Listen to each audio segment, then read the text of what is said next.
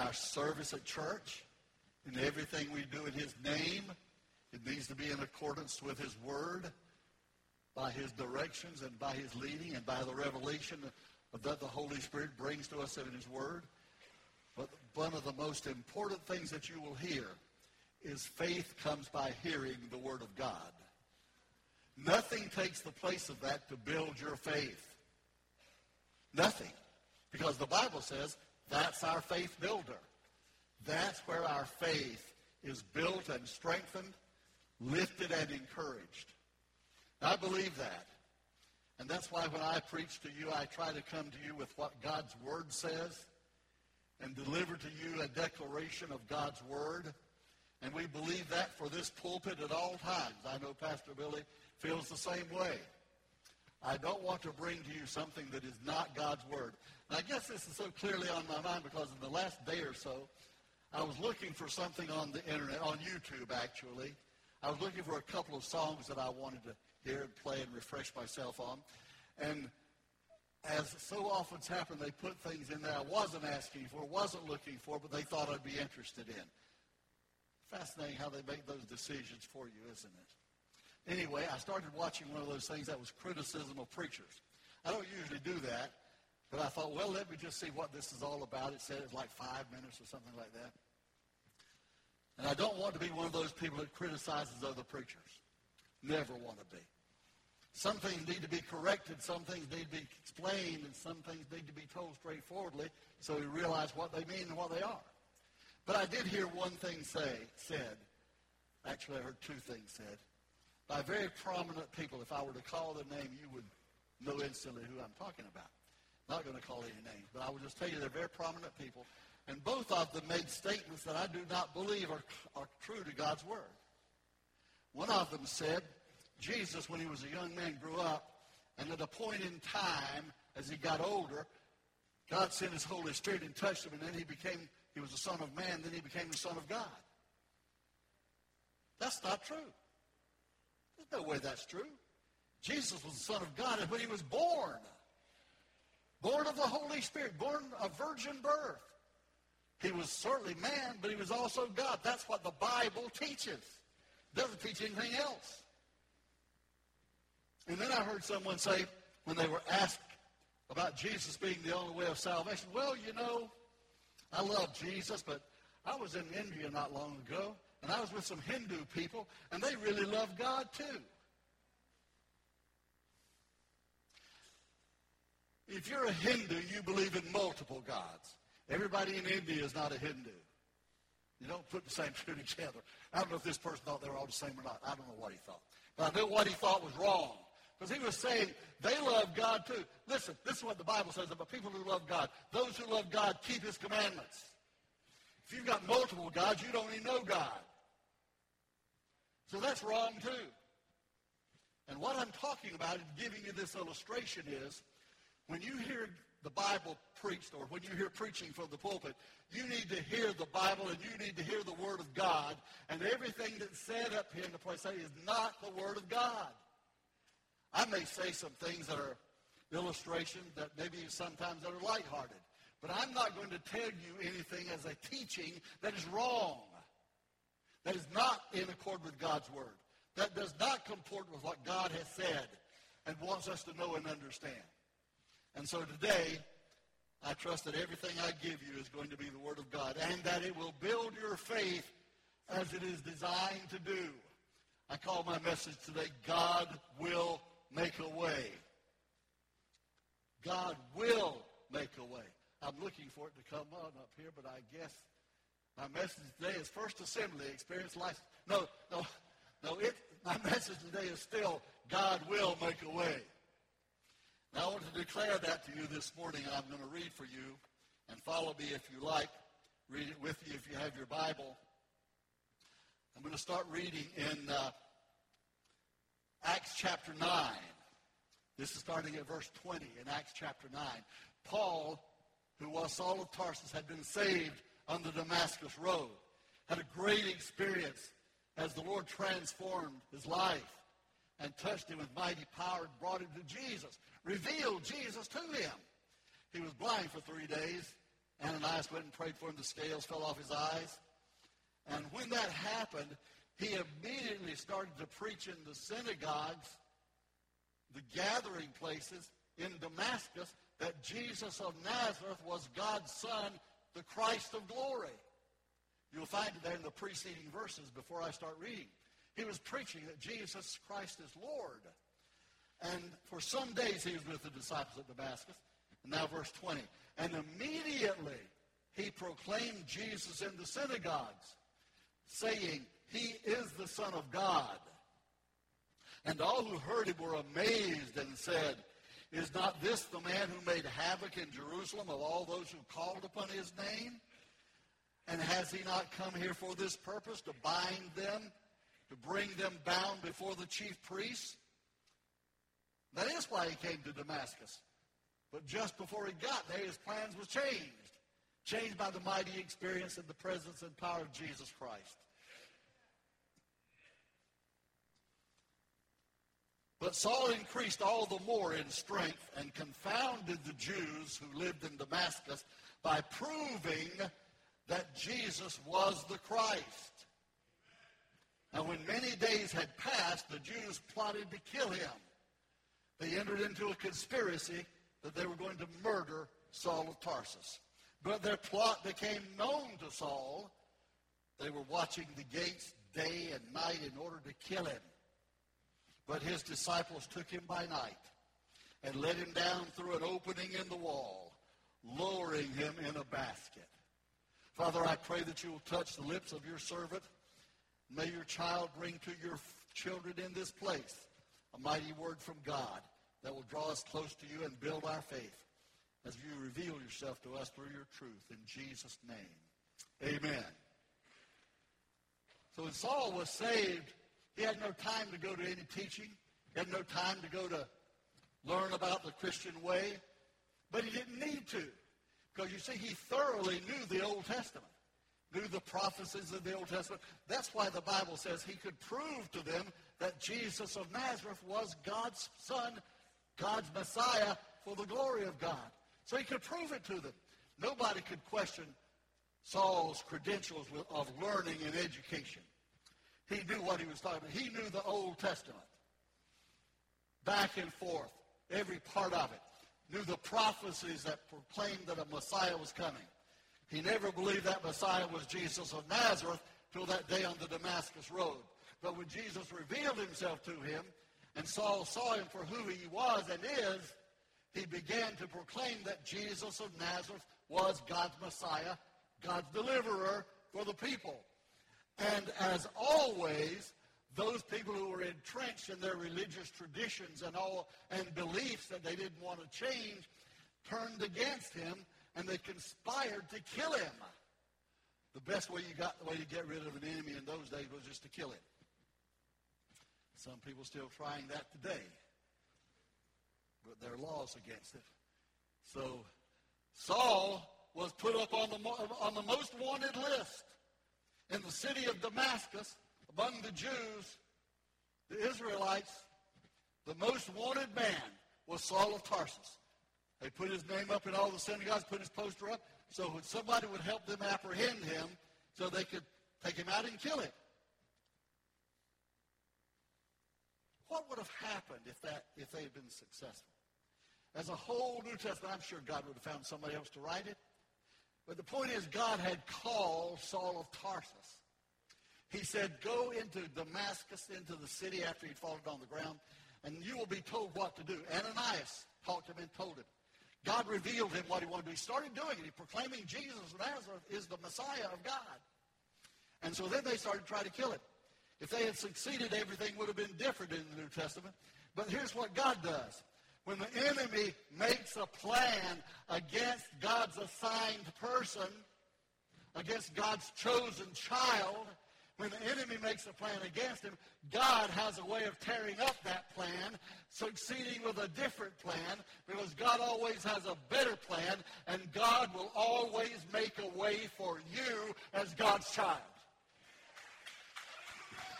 So Saul of Tarsus, his first ride in the city of Damascus was in a basket. Wow. That's not very glamorous, is it? I read about all these preachers today that are glad to proclaim how many Bentleys they own, how many Rolls Royces are in their multiple car garages, how many square feet are in their house. And I just say, God help us all. Paul's first ride on his first assignment when he left Damascus, going to Jerusalem, the first cart he rode in was a basket. And his disciples put the ropes on it and let him down over the wall because he was so notorious.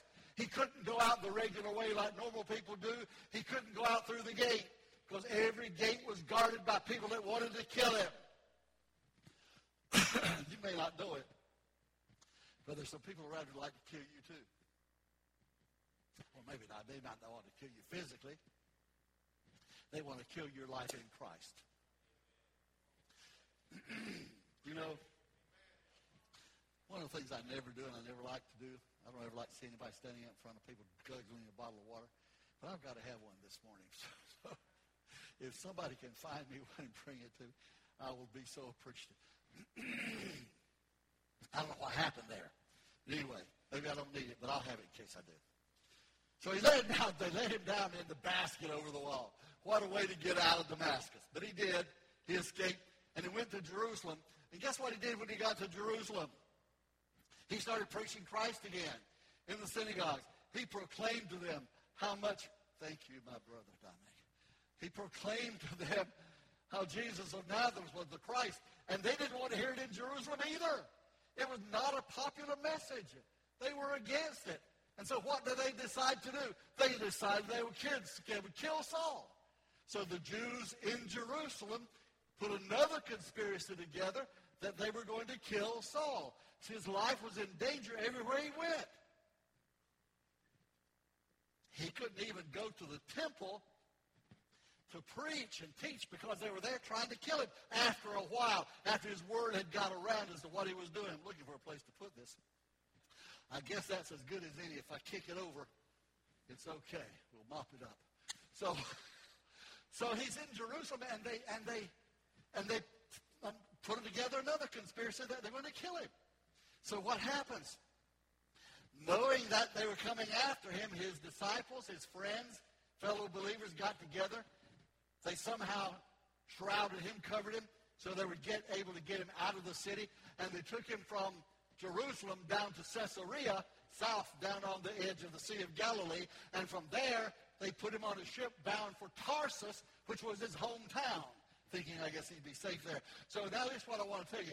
Everywhere that Paul started preaching, when he first came to Jesus and first got Jesus' assignment to his life, what he was supposed to do, he started fulfilling the call, started doing the Lord's will, doing exactly what God told him to do, and all he ran into was opposition. Everywhere he went, people wanted to kill him, from Damascus to Jerusalem. He didn't stay in Caesarea long enough to build up a crowd against him. He got out of there on the ship headed for Tarsus. But all through his ministry, there were people wanting to kill him. I'm saying that to tell you, you may think you're having a tough time, folks. And you may be. But with relationship to what others have been through, certainly the Apostle Paul, we've got a pretty good life, don't we? I preach in here, and I don't know that anybody has ever threatened to kill me for it. Maybe I've not said anything strong enough or important enough or controversial enough for somebody to want to kill me. I'm not trying to change that, by the way. But at least I'm up here preaching, and I don't have to worry about somebody putting a coat around to disguise who I am to get me out the door. Now, I will pause just long enough to digress and say, we do have a safety plan at work in our church. It's the Ezekiel ministry, because Ezekiel had men on the wall, watchmen on the wall. And so going forward very soon, you may find us locking these side doors at 10:45. Come earlier than that or don't come through those doors, because we're putting safety measures in place. Now, we're not going to talk about it. Not going to make you afraid. We haven't had any notice that anybody's on the way with an automatic rifle to shoot us up. But I will tell you, this is our dangerous days that we live in. I believe we would be negligent and remiss in our duties if we didn't put something in place. And so we're putting it in place. Step by step, this is going to be a safe place to be. If somebody comes in here trying to do harm, we've got people in place to go out and bop them on the head or grab them or do something. I'm not revealing the plan. I'm just saying we got somebody out there to take care of it. Don't worry about it, okay? Now, I don't know if we can take that out of the sermon or not, but anyway, it'll be in there online too, I guess. It's okay. We need to know that. So Saul escaped and got away again. And always, sometimes, there are obstacles that are put in our way. The enemy will raise up something that will keep us from going to where we want to go. We're going in this direction, and he tries to divert us to another direction. If you can't do that, he wants to shipwreck us. Give us a car wreck. Put something in our place that we cannot move forward, doing the plan of God and God's will in our lives. But I want to tell you, if God has given you an assignment, God has directed you to a place in his kingdom. He's called you, and most of you he has. You may not know it yet. But he's put an assignment before you, and you need to recognize what it is and step up and do what God is leading you and calling you and telling you to do. It may be just something as simple as being in church every Sunday. Maybe just that simple. But that'll be just a start, because once you do one thing that God showed you to do, he'll give you something else that'll be bigger and better than the last time.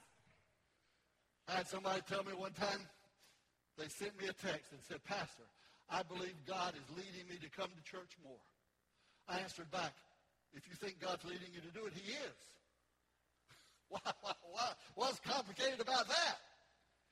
Now, if you said, I think God is leading me to go down to the bar on Saturday night, drink a little bit of booze, so I'll be mixing up with the rest of the people, and they'll all feel like I'm one of them, I would have said, you're off your rocker. You hadn't heard from God, you heard from the other side. But when we know it's God, it's simple to do it. That person didn't do it, but when God tells you, you know there's something there that God is speaking to you. And I am telling you, when you start trying to do what God has told you to do, you will encounter an obstacle. You will find yourself in a difficult place, a place of hardship that you did not expect, because that's what the enemy does. He raises up a mountain to keep us from going through. The songwriter said, sometimes it takes a mountain, sometimes a troubled sea. Sometimes it takes a mountain to trust you and believe. I think I mixed that up with another verse and put two of them together, but that's okay. I made the point. There may be a mountain that's in your way, but God will take care of that. God can move mountains. He can take you through them. He can answer everything that the enemy puts up as an obstacle to you, and you do not have to be hung up on anything saying, I can't do it. God must be leading me to do something I can't do. No. If God's speaking to you, and God's leading you, and God is leading in your life, and if you're a child of God, he is leading in your life, and the enemy puts the obstacle up there, here's what I want to tell you this morning. God will make a way for you. God will always make a way, just like he did for Saul, just like he's done for me so many times, just like he's done for some of you so many times. He'll do it for any child of God who is seeking to do his will. The enemy cannot stop you from doing God's will if you purpose to do it. No matter what he puts up before you to decline God's will, you say, no, I still will follow the Lord, and I will tell you that obstacle will be moved. God will take you through it, and you'll see the glory of his miracles when he sets you free to do his will. Hallelujah. We used to sing a little chorus. Any of you ever heard that little chorus? God, got any rivers you think are uncrossable? Got any mountains you can't tunnel through? God specializes in things thought impossible, and he'll do what no other one can do. Nobody ever heard that? How many of you have ever heard that? Oh, yeah. All you old folks. No, I'm just kidding. How many of you ever heard that? How many out here ever heard that? Well, some of you, a few of you, God, any rivers you think are uncrossable? God, any mountains you can't tunnel through? God specializes in things thought impossible, and he will do what no other power can do. I'm out of breath from preaching. I'm out of breath from preaching. So if you got any rivers you think you can't cross over, this is what God says. Isaiah 43:2, when you pass through the waters, I will be with you. And through the rivers, they shall not overwhelm you. And just for good measure, when you walk through the fire, you shall not be burned, and the flame shall not consume you. That's a promise to the children of God, that you will go through whatever is put before you to stop you if you're walking in the plan and purpose of God and doing God's will. If you believe it, say amen. Amen. I believe it. Amen. Got any rivers? The second part says, got any mountains you can't tunnel through? Well, Jesus talked about mountains several times. He said, if you have faith, you say to this mountain, move, it'll be moved. Now, listen, I want to make clear to you, some of you may not understand this. When Jesus said that, he's not talking about you going out and saying to Mount Vesuvius, get out of my way. He's talking about the mountains of obstacles that the devil will put up to obstruct your life. And whatever that obstacle is, if you speak in faith in Jesus' name, you can move that mountain and walk on. It doesn't matter if God moves the mountain, if he tunnels you through it, if he shows you how to get around it, if he gives you strength to climb over it. The point of it is, there's no mountain big enough to stop you if you're following God and doing his will, because God will make a way. That's God's plan. He'll always make a way for us. So got any mountains? This is what Isaiah said this, and then John Baptist quoted him in Luke chapter 4. This is from Isaiah chapter 40, before John quoted him later on. It says, every valley shall be raised up, every mountain and hill made low. The rough ground shall become level, the rugged places become a plain. Hallelujah. Glory to God. I believe it. And I believe the last part of that little chorus that says God specializes in things thought impossible. And he'll do what no other one can do. When the world tells you this is impossible, it can't be done. You can't do that even though you claim that God has told you to do it. You can't do that because this is too big an obstacle. There is no obstacle that is too big for God's power and grace, strength, and spirit. There's nothing too powerful that stands in the way that God cannot move and allow you to fulfill your purpose assignment that he's given you in your life. Whatever it is that's standing in your way, today, God can move that mountain. Hallelujah. And he will. I'll tell you what, there are many, many people who have found that God will come to them in their darkest hour and in their greatest time of need. There are a lot of people. Listen, I want you to think about things I'm saying this morning. And in fact, I want you to jot down a couple of notes, that maybe something I say this morning impresses you. I just feel so strongly right now. Some of you need to go home and tell some other people about this. You need to tell them a little bit of what I preached this morning. They need to hear it. You're thinking about somebody right now. That's who you need to share it with. And when you can't tell them all of it, just tell them to go to our website and listen to it. I'm preaching a message that a lot of people ought to hear. A lot of people are not here to hear it. You know some of them. And I ask you to share it with them and tell them that what I'm telling you is that God's word will bring you faith. Your faith in him will allow him to open up doors for you and take you through things that you never thought you could pass over or pass through. God will make a way for you for everything he's led you and called you to do, because that's who God is. God is a way maker. Hallelujah. So in your greatest time of need, as has happened to so many people, when you're out in the storm in the middle of the night and it looks like the waves are going to take you down, if you look out over the sea, you might see Jesus walking on the water coming to you, coming to tell you everything's going to be all right. Hallelujah. More than one time he came to his disciples out in the middle of the sea, and the only way he could do it was by walking on the water to get to them. There weren't any bridges to get there, so he made his own bridge. And he got there to help them and save them and take care of the storm and lead them out of the storm. If your storm is cancer, if your storm is any other illness, Your storm is lung problems. Your storm is kidney problems. Your storm is stomach problems. I want to tell you that God is the deliverer. I want to tell you that God is the one who makes a way. He's the one that will bring you through. He may do it in the way that you'd prefer it being done a different way. But God will bring you through, and God will make your way. Every time he will do it. So, there are some people that found out they were in a fiery furnace. When Nebuchadnezzar threw them in there, they said they heated the furnace 7 times hotter than it had ever been heated before. Sometimes the devil will do that as a favor to Christians. He'll just burn it up higher than it's ever been burned before. Make it hotter than it's ever been before. And you find yourself in there.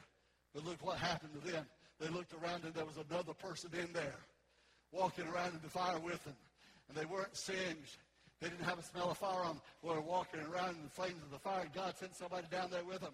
And they looked in, and those people who didn't know enough to know, they just looked and said, that one looks like the Son of God. The reason it looks like the Son of God is because it was. So in the middle of your fire, in the fiery trial of life, whatever it is that is stirring you and bothering you, Jesus is there to bring you through it because he will make a way. I wonder what our friend felt like when he was down in the lion's den. And he looked up and said, well, I thought one lion would be enough, but there's several of them in here. I thought just one lion would be enough to take care of me. There's several of them just to make sure that I'm eaten up before this night's over. So Daniel lay down to rest. What else could he do? One of the lions came up and he leaned back on him and made that his pillow. And God closed their mouths and made them peace and calm for the rest of the night. And the next morning they got up and looked down there. And instead of seeing a bloody mess all over the place, Daniel said, it's about time for me to get out. I think it's time for breakfast. Because God knows the name of every lion that's going to come against you and attack you. God knows the nature of everyone. He knows what to do with every one of them, whether he just needs to slay them right now or put them to sleep or change their nature, whatever it is. There's nothing too great for God to do because when God is working in your life and the enemy raises an obstacle, don't worry about it because God will make a way. Hallelujah. Hallelujah. You may sometimes feel like you're chained to the wall. I felt this way. Like I was in a dungeon cell, chained to the wall, the guards out there as if I could get away anyhow, and I'm there not knowing where I'm going or how I'm going to get away. When that happened to Peter one time, the Lord sent a little earthquake, shook everything and set him free, and he got up and started walking out as the Lord told him to do it. He thought he was dreaming. When he got out on the outside and was feeling fresh air and the breeze on him, he realized this is real. This is not a dream. This is real. Because God had broken the chains. God had loosed him from the bondage. God had put the guards to sleep. God had opened the doors that were locked and sealed and walked out into perfect air, into an experience of victory because God found a way to set him free. God had a calling. God had a ministry for him. God had an assignment for him. And so God set him free.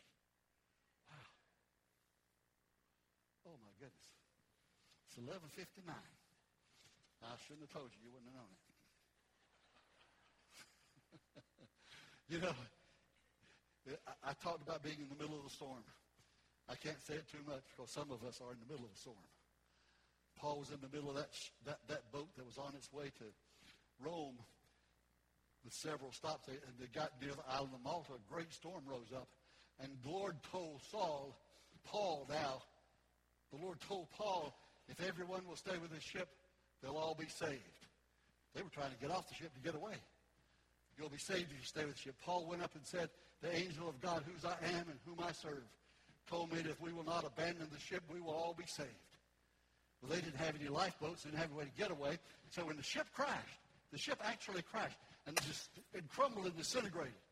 All of them were thrown into the sea. There were 276 of them.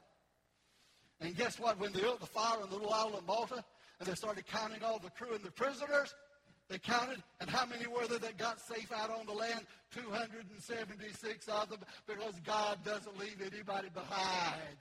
When God's working his miracles, he works it for everybody who believes him. He doesn't leave anybody out. He's not going to leave you out. He's got a miracle for you, what you need in your life right now for victory in him. He's got that miracle that you need because He is for us.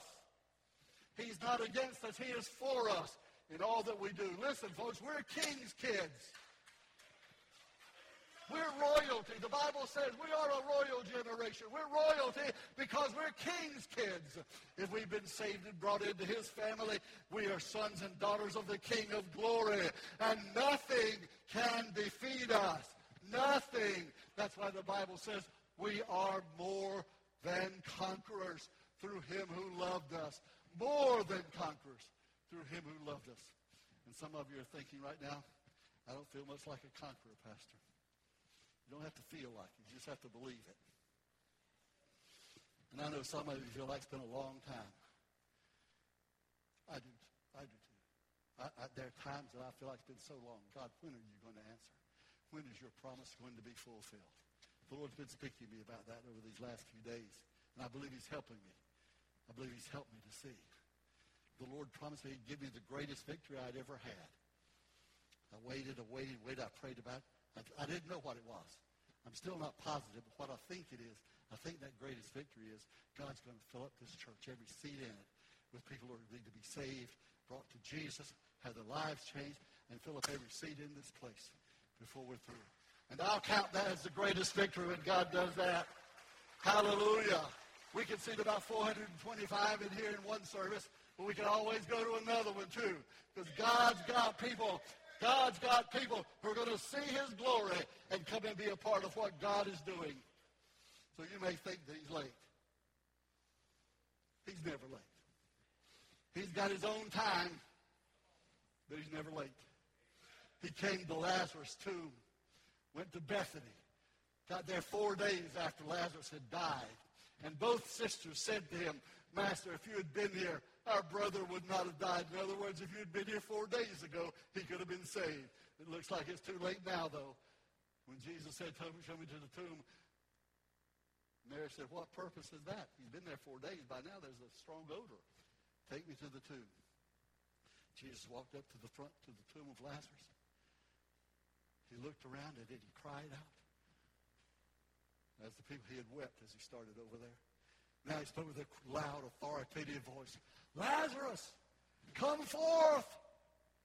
Somebody said he called his name because if he hadn't, everybody in the graveside around would have got up and walked out.